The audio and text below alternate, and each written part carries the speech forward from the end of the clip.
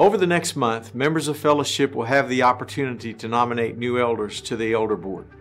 In our church governance structure, the elder board is made up of godly men who make critical and significant decisions on behalf of our body. We are not a church with elders. We're a church led by elders. The nomination and recognition process are very important to the health of our church family. Here is what we are asking members of fellowship to do. First, please pray for the elder nomination process and discern whether you should nominate someone to the office of elder. Second, if you do have a nomination, please visit fellowshipnwa.org/elder nomination and complete the online form. Please read the accompanying document entitled Qualifications of an Elder before making your nomination. If you prefer a paper nomination form, you may pick up one at the information desk in the Worship Center foyer at each campus. The nomination form will be attached to the Qualifications of an Elder document. Please mail paper nominations to the church office on the Rogers campus to the attention of the elders. The deadline for making a nomination is December 11th. Please pray for your elders as we initiate the process of recognizing new elders. Finally, we thank Scott Thompson and Roger Hill for their years of faithful service as elders. They have represented you and the Lord well during their tenure. When you see them, please thank these gentlemen for their faithful service. On another note, a few of the buildings on our Rogers campus need some attention. The Family Center was completed in 1991. The Worship Center and foyer were completed in 1999.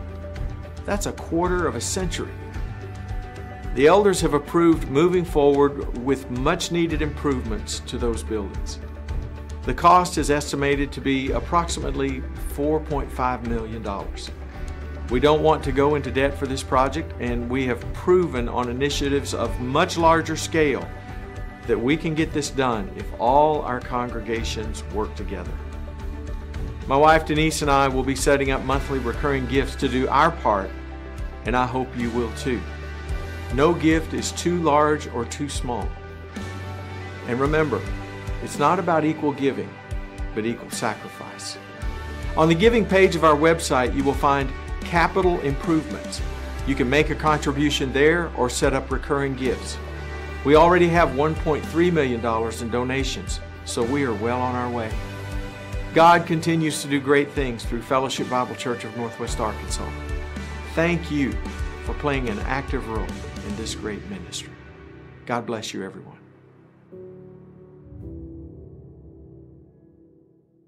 Good morning and welcome. Happy Sunday to you. I love Psalm 95, which says, "O come, let us make a joyful noise to the Lord, the rock of our salvation." And what a privilege it is to gather together, so welcome this morning. My name is Peter Hammond, and I'm part of the community pastoral team. Yeah, my name's Danny Sullivan, and I'm on the elementary ministry team. And we just have a couple announcements for you. I just moved about 2 months ago from Colorado, where the other day we got six inches of snow. And so having 60, 70-degree weather for me is summertime. And one of the announcements that we have is that Christmas is coming soon. And to get your Operation Christmas boxes in by next Sunday, which is new to me because it seems like we should still be swimming around. But anyhow, Christmas is coming. Get those boxes in. The other announcement that we have is that our global partners that are working overseas, this can be a pretty challenging time for them as they are away from family and friends and celebrating the holidays, celebrating Christmas. And one thing that we can do as a church body to encourage them is to write notes of encouragement, letting them know that we're supporting them, that we're there for them, that we're praying for them. You can find out more information on how to engage with this on our app or on our website. Yeah, one of the global workers that we support, we're about to watch a video and hear their story. I want to intro that video with a story, though. In 2016, in April, Hunter House invited me to the Bentonville Men's Retreat. Daniel was there. We floated the Buffalo together. But I had moved up to Arkansas from Florida less than a year before that, and so I didn't know anybody. And one of the first guys that I met at the retreat was Bobby Stottle. And after that weekend, I asked Bobby if we could meet up on a regular basis because I wanted to learn how to love and follow Jesus like he did. And a few weeks after we had been meeting up together, he told me that Jesus had called him and his family to make disciples in a faraway place unreached by the gospel. He didn't know what exactly that was going to look like or what that would even mean for his family, but he did know that obedience to Jesus is a mark of a true disciple of Jesus. And as we'll hear in this video in a second, the Stottles' life was changed through small group discipleship. And the Lord used that to form them into spiritual leaders and to form them into maturing disciples of Jesus. And I think it's really neat that we've been learning about that in Philippians. In week 6, Doug Raines talked to us about what a spiritual leader is. He defined it for us. And then in week 8, Mark Schatzman talked about how a mature Christian is a maturing Christian. But I think the main thing about the Stottles story in the video we're about to watch is really it's an invitation to all of us to ask ourselves, what's our next step in obedience to discipleship to Jesus? Let's watch this.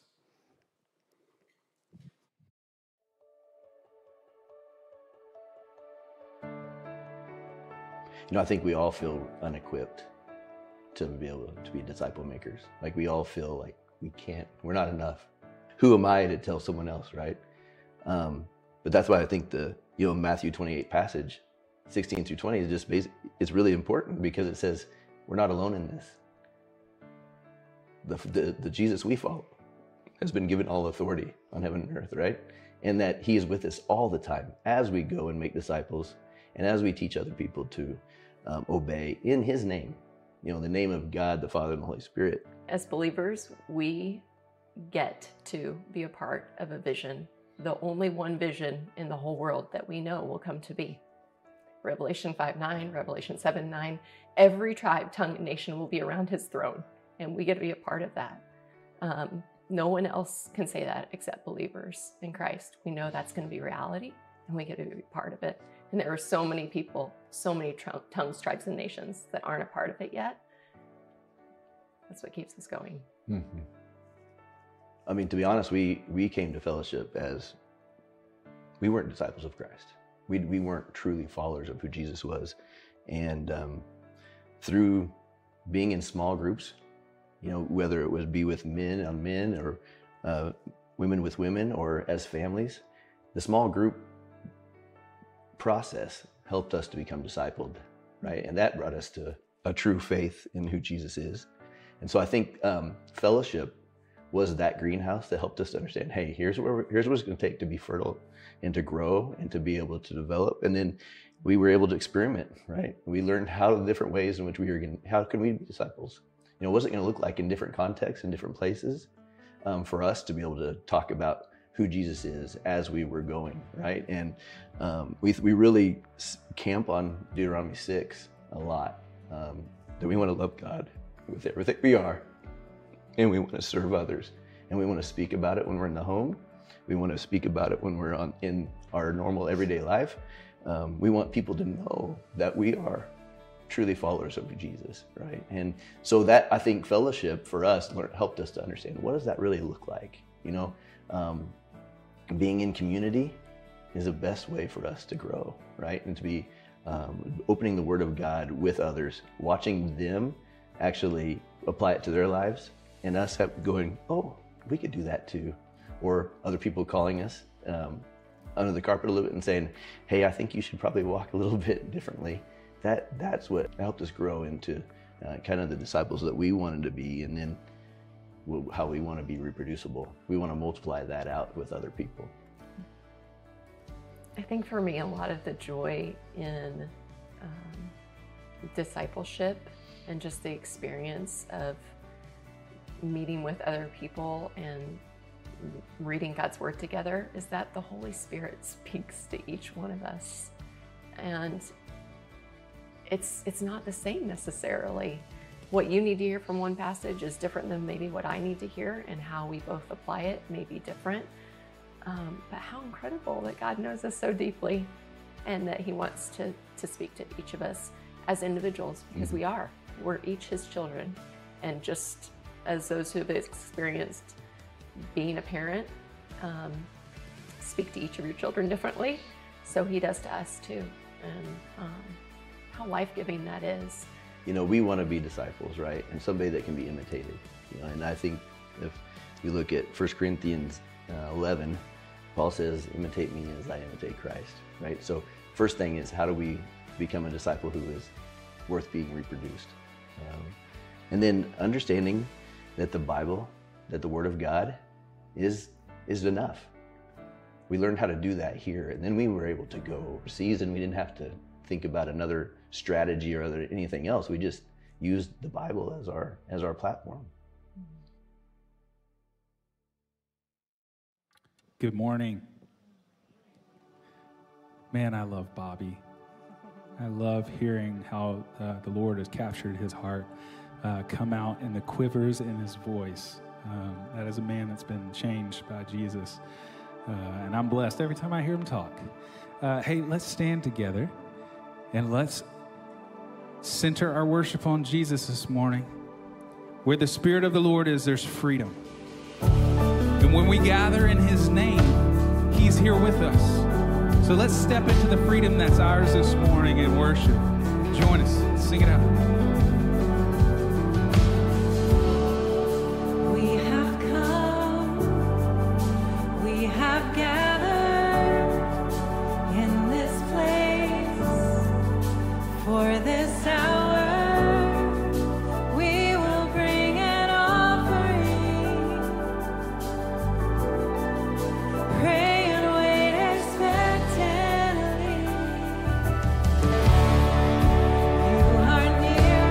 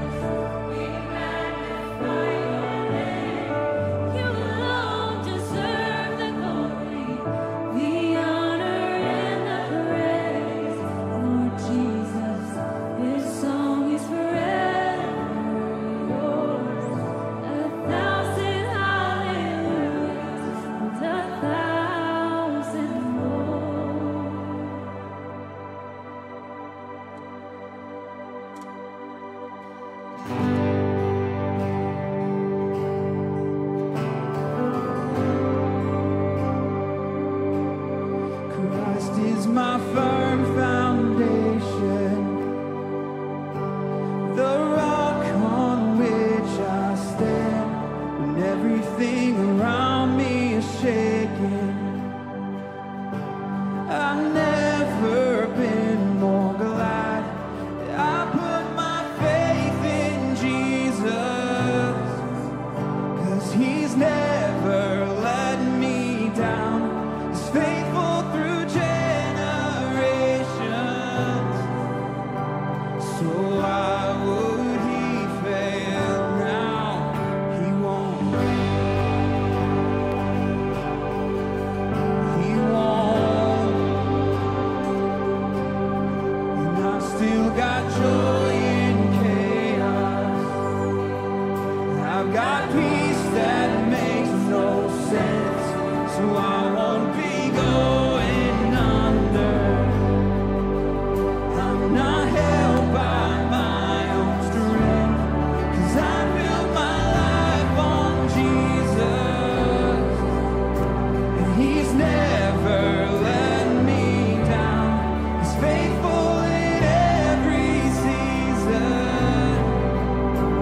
So why would he fail now? He won't. He won't. He won't fail. He won't fail. He won't. He won't. He won't fail. He won't fail. This is my firm foundation, the rock on which I stand. When everything around me is shaking, and I've never been more glad that I put my faith in Jesus, for he never let me down. He's faithful through generations. So why would he fail now? He won't. He won't. He won't fail. He won't fail.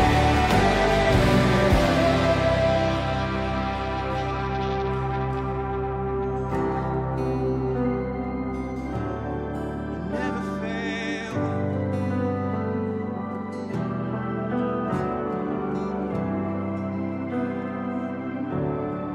Never failed. Rain came in, blew, but my house was built on. See that? I'm safe. I'm gonna make it. Rain came,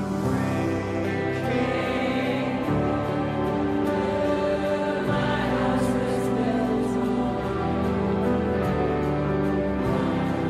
Safe.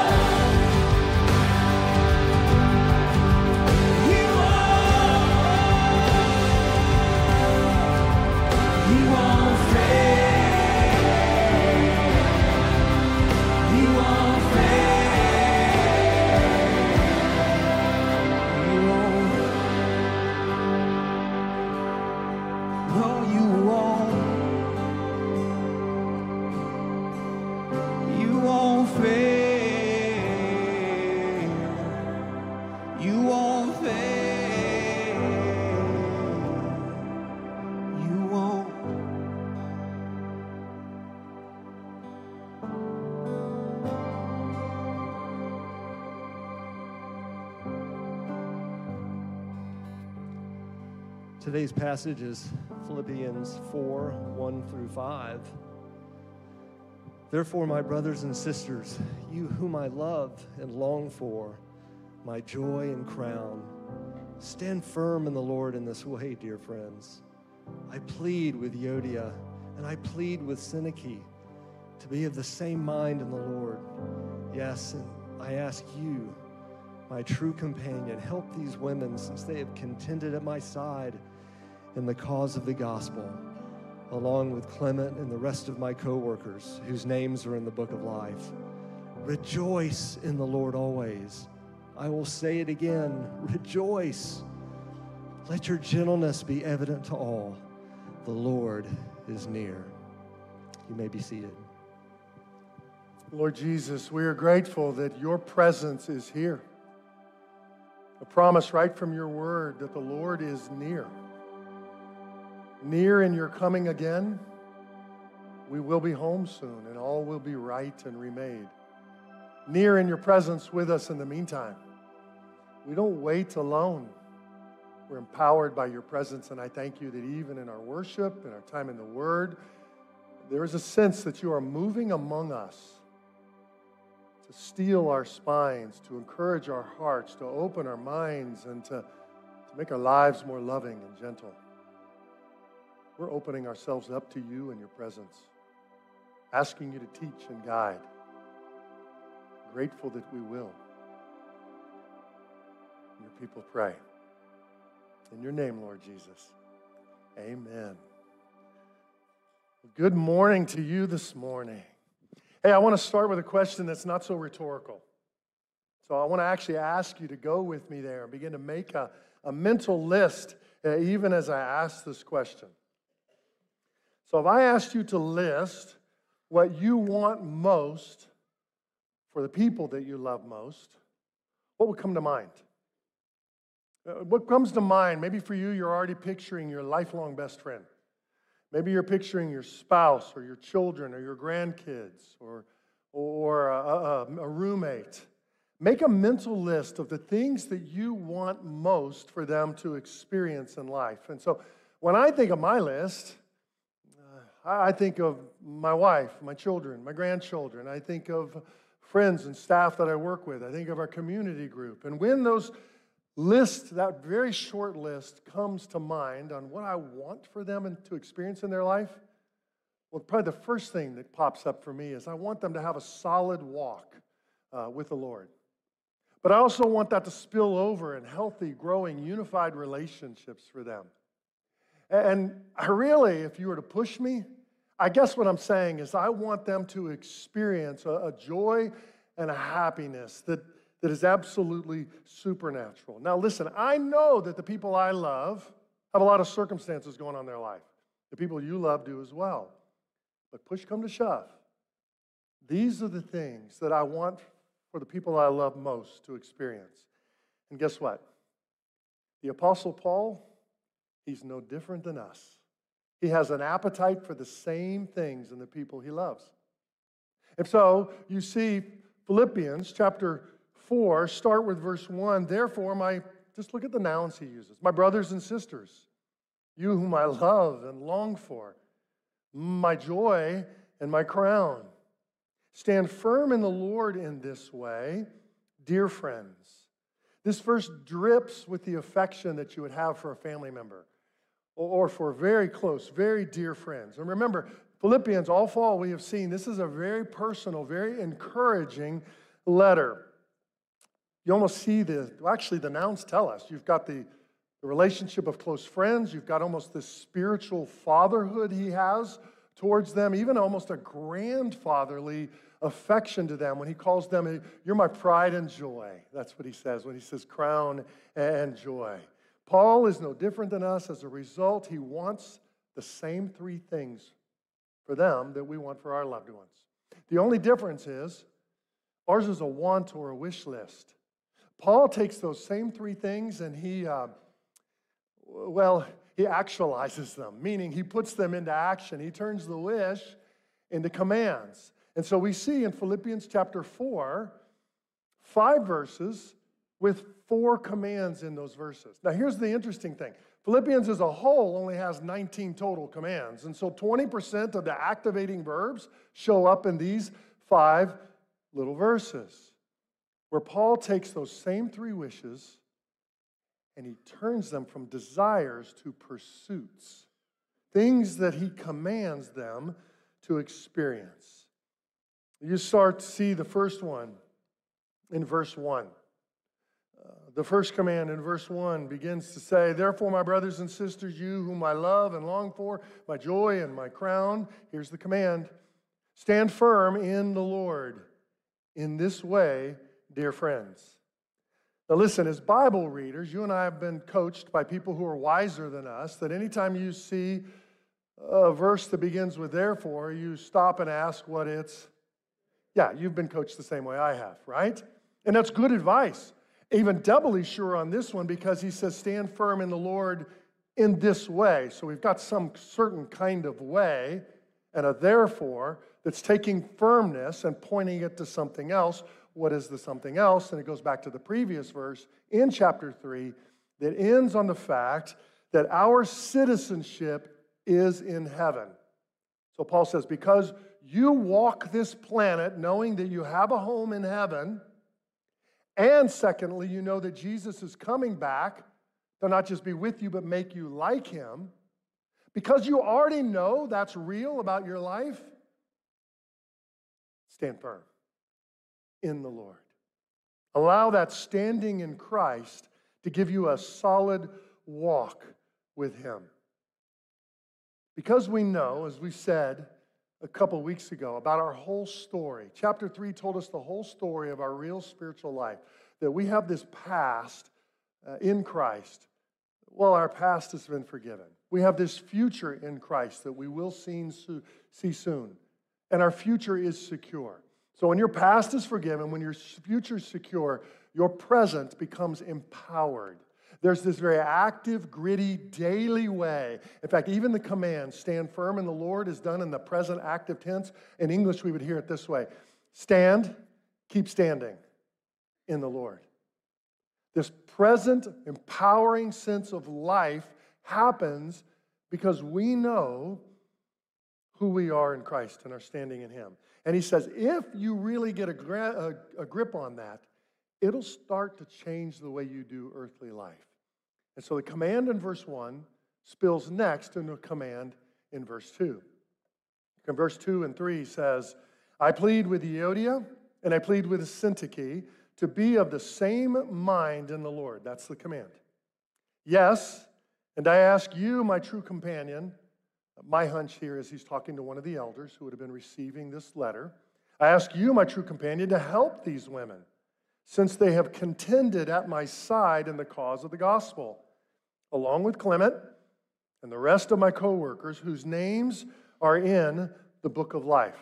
Here's this, notice the movement. In verse 1, he said you got this heavenly standing, this heavenly vision of your life. Now in verse 2, he's talking about your earthly relationships. And don't you see how they're very connected in his mind? He says if you're going to be a follower of Jesus, it'll show up on earth. And it'll show up in the way we relate to one another. Our walks with Jesus always show up in daily life. So spiritual relationship with Jesus is intimately connected to our personal relationships with one another. The vision of the Christian life from Jesus through the apostles, the entire scriptures tell us that you cannot decouple the horizontal and the vertical access. Your vertical relationship with Jesus is forever bonded and wed to your horizontal relationship with other people. And as we stand firm in the Lord, it spills over into these healthy relationships. And here Paul mentions the very first problem. We've been through the whole letter so far, and no specific issues have been raised with the Philippian church until now. And we see that there's this conflict between two women, Euodia and Syntyche. They're Greek names. In English, this is what we would hear. We would hear success and lucky. So Sister Success and Sister Lucky are kind of at odds with each other right now. Now, let's just go with what we know. We don't know why they're at odds, but what we know is these two women are well known to Paul, well known enough that he calls them by first name, well known enough that he has some history and some track record with them in ministry. In fact, I think it's clear in this text that these are two spiritual leaders in the body. They're women of influence in the body. Paul actually believes and calls them comrades in the gospel. He says, I contended. In other words, I fought alongside these women as we advanced the cause of the gospel together in Philippi. But we also know that they're in conflict, but Paul tells us. But he doesn't tell us what they're in conflict about, does he? And that might be interesting. It tells us that the issue is not so core that it should divide these women, these leaders, or even divide the church at large. Clearly, the issue is important to Success and Lucky. They feel strongly enough about it that they've kind of broken relationship over it. But Paul is kind of bringing them back together. And in this situation, he gives no opinion of who's right and who's wrong. In fact, what I notice in here is the command is given to both women. Don't you see that? Euodia gets the command and Syntyche gets the command. He urges both women to be of the same mind and to resolve the conflict. And I think that's pretty hugely important to us. Our re-engage ministry, which is, by the way, our marriage ministry that runs for 16 weeks each semester, on week 1, they start with a saying and they repeat it about every month. And the saying goes like this. What you're going to do in this marriage ministry for the next 16 weeks, you're going to draw a circle around yourself, and then you're going to get busy on working on everybody in the circle. That's Paul to Euodia and Syntyche. He's putting the command out to both of those women. We don't know who's to blame in the conflict. We just know they're both commanded to own the solution. Application for me, when I'm in conflict with the people I love, maybe it's somebody very close to me. Let's say I'm in conflict with a wife, and since I only have one, you might guess who that is. He's saying, Mark, what I want you to do is approach this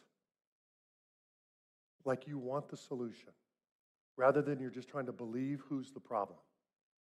And you're going to work towards that solution and see unity rebuilt. First, the other thing I see in there is that Paul has faith in these two women that they're going to work it out. Do you get the sense that he's wringing his hands? Oh, I hope this works out. Doesn't split the church over there. No, he has faith in these two women, and he has faith in the larger church that they're going to come together and work this out, which tells me, again, if you're at an impasse right now, maybe you're at an impasse with your spouse, maybe it is a family member, maybe it's an adult parent, an adult child, and things just, you've tried to come to the solution, you can't get there. Wisdom says you do what Paul promotes here. You pull the others in with you. You get help from your church body.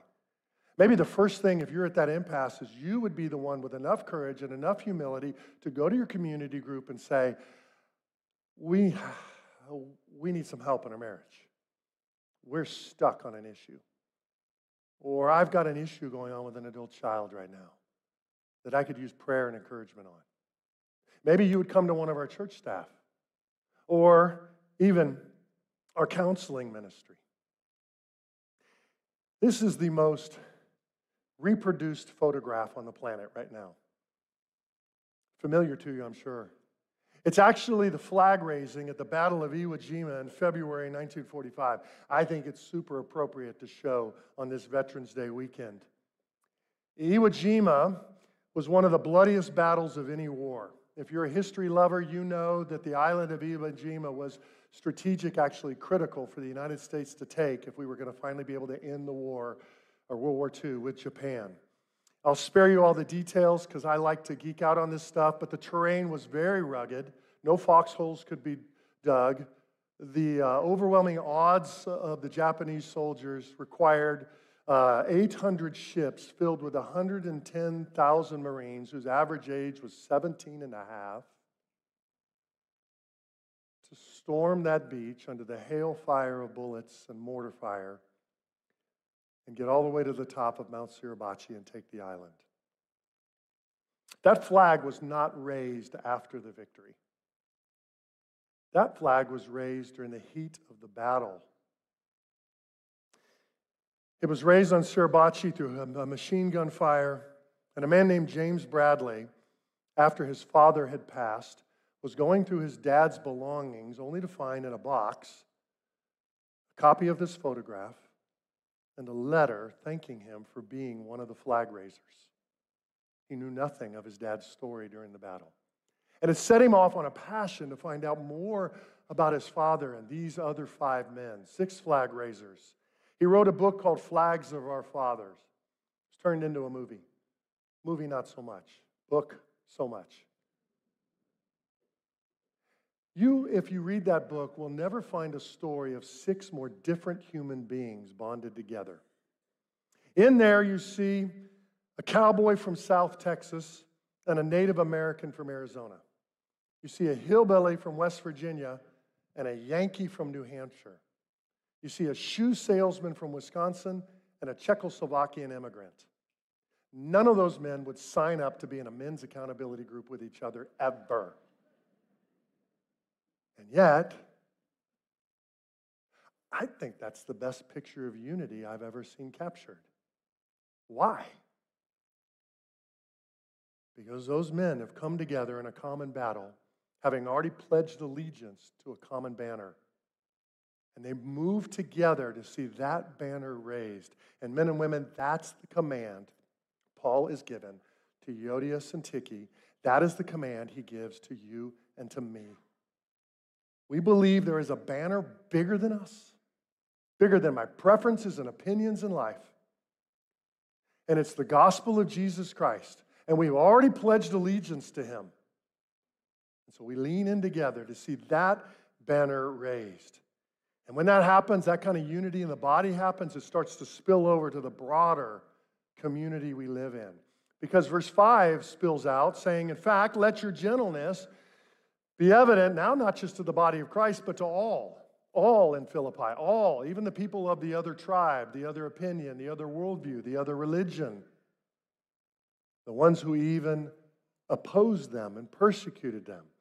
Let them be evident to all. The Lord is near. So our spiritual walk spills over to a relationship with all people. We are gentle-spirited. That's actually the word for gentleness here. Gentle-spirited. You know this word is such a big deal in the New Testament, you only see it 3 times. James uses this word, gentle-spirited, to describe the wisdom that comes from God. He says you're going to know it sounds like God if it's gentle-spirited. If it's barking at you, it might be somebody who's evangelistically religious, but it's not the wisdom of God. The wisdom of God is gentle-spirited, he says. Peter says you know you have a good boss if they're gentle-spirited. Paul says you know you have a possible elder if they're gentle-spirited. The only other time this comes up is requirements for elders in 1 Timothy and in Titus. An elder must live with gentle-spiritedness. Hey, we're in an elder nominating process right now as a church. And as you read through those requirements in Titus and 1 Timothy, you will see gentle-spirited in there. And as God has put some men in your mind that you think, boy, they seem to match this description, nominate them. Knowing that gentle-spiritedness is absolutely critical. We know that's important because we know all too well that a feisty leader who just wants to start a fight all the time, well, all that does is create a culture of chaos and disunity. Those of us on our staff team work with some great examples of gentle-spirited leaders, both men and women I get the chance to work with. One of the men that I find who exhibits this the most, in my opinion, is Abel Schaefer. Have you ever met a more disarming man than Abel Schaefer? Now listen, don't dumb it down and just say he's nice. I've met nice people who check out my groceries, but doesn't mean I would follow them with my life. Gentle-spirited is different. It's a disarming that takes us to something bigger. And I think it's one of the reasons we enjoy such a high-octane amount of unity here. I've never been in a church this large that has such relatively little drama. Is that not fun or what? We know that if you're going to be raised in a house filled with drama, that's just, you get a lot of hobbies outside the home because it's hard to get along inside the home. But when this household of God lives with very little drama and enjoys unity, usually that means that there are men and women that we're following or exhibiting gentle spiritedness. And it spills over to a joy factor. Look at the one verse we haven't seen yet in this command. I skipped past it. Verse 4, rejoice in the Lord always. He says, in case your memory is short, I'll say it again, but shorten it for you. Rejoice. We kind of get his point. Two commands back to back, both of them short and punchy, all wrapped around this joy factor or happiness factor in life. In fact, their day is no different than our day. The Greek philosophers of their day, Aristotle called happiness the greatest good. There's a philosopher, and I believe he's still with us. He hasn't gone on to be with the Lord. He was the head of the Boston College Department of Philosophy. His name is Dr. Peter Kreeft. Kreeft is a strong believer. Kreeft was once famous for saying, people often say, what good is money? It can't buy you happiness. But I've never heard anybody say, what good is happiness? It can't buy you money. Because he knows that one of those is most cherished by us. And it's not money. It's happiness. We know it because our own founding documents said that we get up in the morning as a country and live in hot pursuit of life, liberty, and happiness. And here Paul commands us to rejoice. In fact, this is actually the second and third time he's commanded us to rejoice. The first time was in Philippians chapter 3, verse 1. He says, rejoice in the Lord always, comma, I'm saying this because this is big-time protection for you if you'll choose joy. He says it's a safeguard for you if you rejoice. It was Mother Teresa who once said that joy is strength. She's so right. I wonder if she knew how she was on the cutting-edge tip of the spear of even neuropsychiatry. Because those who understand brain development know something that they call joy strength, where the prefrontal cortex in an infant is the part of the brain that is being developed. By the way, you know somebody has a strong, healthy prefrontal cortex if they can regulate their own emotions. Well, that develops in the first year of life through bonding from child to parent and joy factor going up in that infant. And it becomes a safeguard for them the rest of their life. Joy strength. Paul's right. It's a protection for us. And here he repeatedly commands us to rejoice. And here's the hard one. Always. And that sounds impossible. In fact, some would tell you that's not healthy. Always makes sense if we'll take the word of God as it comes to us. Because the command is not rejoice always. In fact, the command is not rejoice over everything always. The command is rejoice in the Lord always. And that in the Lord makes all the difference. See, choosing joy is not denying reality. Because there is plenty in life that brings grief, isn't there? We hurt over the losses we suffer, and we suffer over the hurts of others. We know that grief is a good and right response to the losses and pains of life. But healthy people know that grief and joy can reside in the same human heart at the same time. One does not take away the other. One makes the other bearable, doable, even thrivable. Joy becomes a strength for us. Choosing joy is not denying reality. Choosing joy is simply seeing a bigger reality as well. In other words, when you choose joy, you are not shutting your eyes to pain. You are opening your eyes to bigger truths that are over and under and around that pain. What kind of bigger truths? You are choosing to see the temporal in light of the eternal. You're choosing to see our pain in light of God's promise. I have a brother that I'm looking at right now who's walked through that in the pain of losing his wife. And yet he's one of the most joyful men I know with staying power. Rejoice always. It's actually good and needed and reasonable command when we see that all of the events of our life fit in that whole story of salvation. Remember, our past, our present, our future. All of that is in Christ. And so now our joy always makes sense if it's in the Lord. There's so much we could say on joy. In fact, we could do a whole series. It would be fun to do a 4-part series on joy. Maybe that would be a fun thing to do in the next few months or so. But could I do some cliff notes? How about a little theology of joy? And you're like, well, that makes joy boring right there. No, theology just means seeing life from God's vision. So how about God's vision of joy that can work in the mind and the heart and change us? The first thing we've got to know foundationally is that God is the most joyful person in the universe. This is such a foundational building block. Nehemiah says it's the joy of the Lord that's our strength. In other words, God, His happiness becomes our joy strength.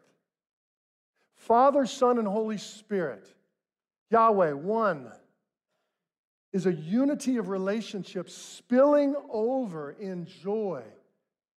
Creation is an overflow of His joy in making human beings. Salvation is an overflow of Father, Son, and Holy Spirit's joy in remaking human beings. He is the happiest being in the universe. Do you believe that when you think of God this morning? He is not needy. He is not anxious. Over the next 2 weeks, we'll look at Philippians chapter 4, one passage talking about anxiety and peace, and another one talking about neediness and contentment. God is not those, but He wants to meet us in our needs and anxieties and offer us His joy. And as such, God desires our joy. And God actually takes joy in us. Zephaniah 3, verse 17, gives us this picture of God that kind of blows our mind and it enlarges our heart at the exact same time. It says this as a verse: "The Lord your God is with you. He takes great delight in you. He rejoices over you with singing." When you see God look at you right now, listen. Don't just see Him, listen. You hear the sound. It's His joy over you, making you, remaking you, creating you, recreating you in Christ, unifying you with Him forever. Because His delight is that much. Back to joy strength. Neuroscience tells us that an infant's brain develops with joy strength when, quote, they sense someone is glad to be with them. So we had a little visit from my 10-month-old granddaughter from Tulsa this weekend. Yes, she brought her parents, but she's at that age where she's smiling back as you smile at her. When she senses that someone's taking delight in her presence, she responds with joy. Freeze. Zephaniah 3:17.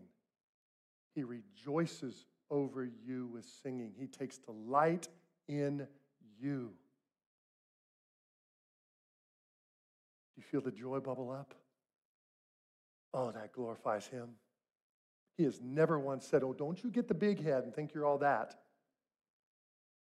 He says, you're that. You're mine. Hear my joy over you and lean into it and reflect that joy back in the Lord. Joy is produced when we get the sense that someone is glad to be with me. Dr. Alan Shore says, who's not a Christian at UCLA, and God is our somebody. He is glad to be with us. And as a result, real joy is rooted in a person, not in a circumstance. That's what Philippians 4 is teaching us. This is why Paul's command is so reasonable. Remember, he says, rejoice in the Lord always. So because our joy is rooted in the faithfulness of Jesus Christ, not in the fickleness of our circumstances, the presence and power of Jesus is consistent. The love and faithfulness of Jesus is constant. So guess what else can be consistent and constant? Our joy. It's rooted in Him, and He's consistent and constant. And therefore, Real joy can abide in us as we abide in Christ. This is actually how we experience joy. We don't conjure it up. We lean into Him, or we relate closely or draw near to Him. And as we draw near to Him, we're finding our life in the Lord, and that's where our joy is experienced. The command, rejoice in the Lord always, is really, in essence, a command to choose joy every day. The late Henry Nouwen said it this way: joy does not simply happen to us. We're adults, we know that. Life happens to us. We have to choose joy and keep choosing it every day. It is a choice based on the knowledge that we belong to God and have found in God our refuge and our safety, and that nothing, not even death, not even the death of a loved one, can take God away from us. Rejoice in the Lord always. Again, I say, rejoice. When our 5 kids were little, school-aged, before driving age, I had the privilege of driving them to school every morning unless I was out of town or until they got a driver's license. I kind of miss those days. I don't miss car rider line per se. You know that. Kids could be cranky and adults could be mean. By the way, I'm not telling you anything you know. You're about to experience car rider line in a few minutes, like you've been there. But here's what car rider line gave me each and every day. About 15 uninterrupted minutes with them. We had this little routine that as soon as we were pulling into the long, slow drop-off line at a school, I'd say, let me pray over your day. And I would say a short prayer over their day. And then I would always finish the prayer with this verse. You've seen it. Psalm 118, verse 24. This is the day that the Lord has made. Let us rejoice and be glad with it. Although we reworded it in our family, we would say this. Finish the prayer, and I'd say, Lord, because you made today, we will, and both me and the children would echo back in one voice, choose joy. Now, they didn't say it as enthusiastically as Dad said it in the driver's seat. They sounded a little more like Eeyore, but it didn't make the truth any less true. They're just normal, and they don't like 7:20 in the morning in school. Who does? But it doesn't make truth less true. This is the day He made. We can choose joy because we know that God is in this day with us. God is over this day. We choose joy because God is with us this day. We choose joy because God's for us this day. We choose joy because God will use this very day for our good and for His glory. Yes, we choose joy. Would you stand with your amen? Would we sing knowing that we're responding to the God who rejoices over us and is for us and with us and in us?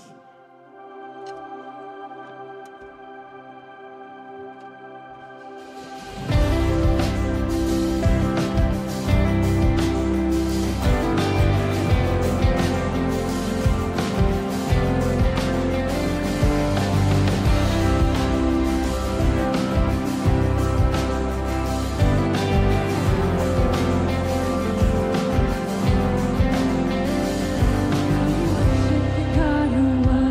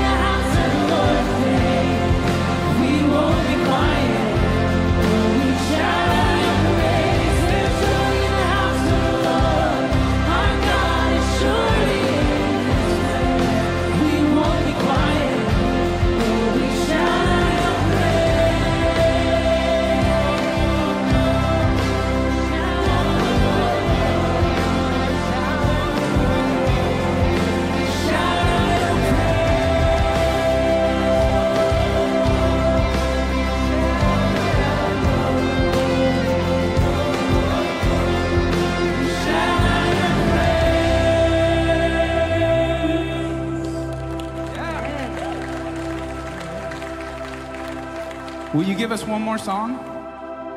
One more song of joy?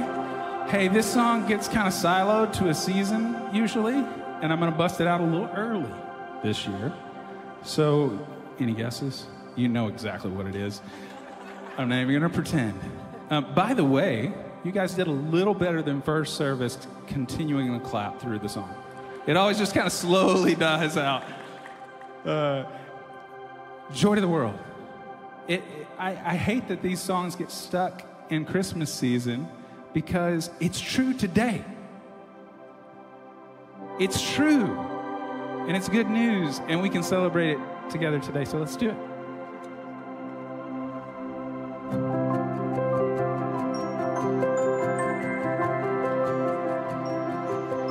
Joy to the world, the Lord is come. Let earth receive her King. You sound good. Sing it out.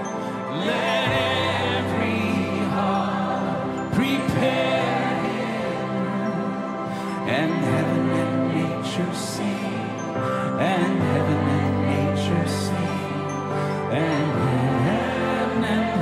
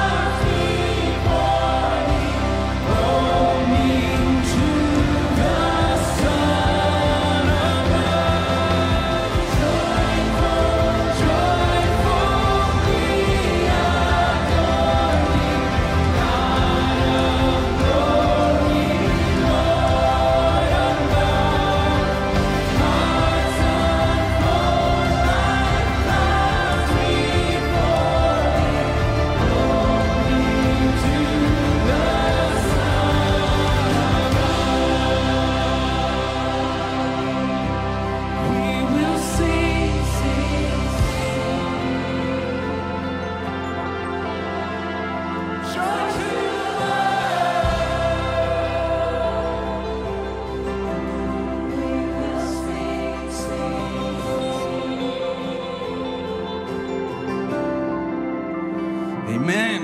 Amen.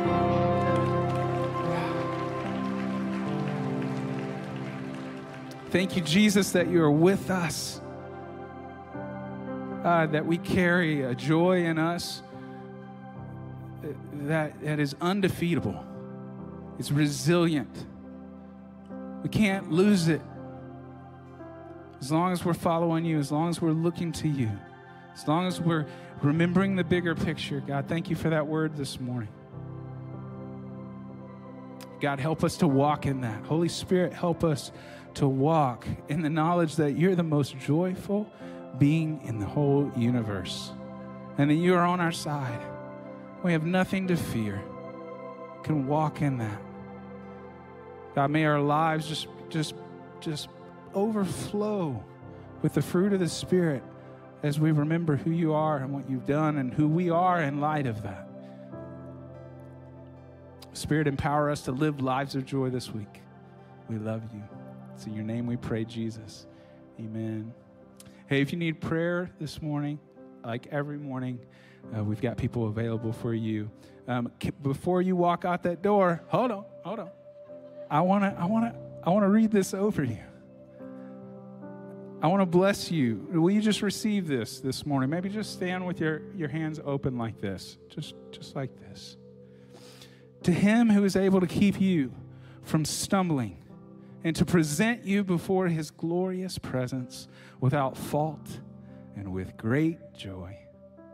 To the only God, our Savior, be glory, majesty, power, and authority through Jesus Christ our Lord, before all ages, now and forevermore. Amen. We love you, fellowship. Go in peace.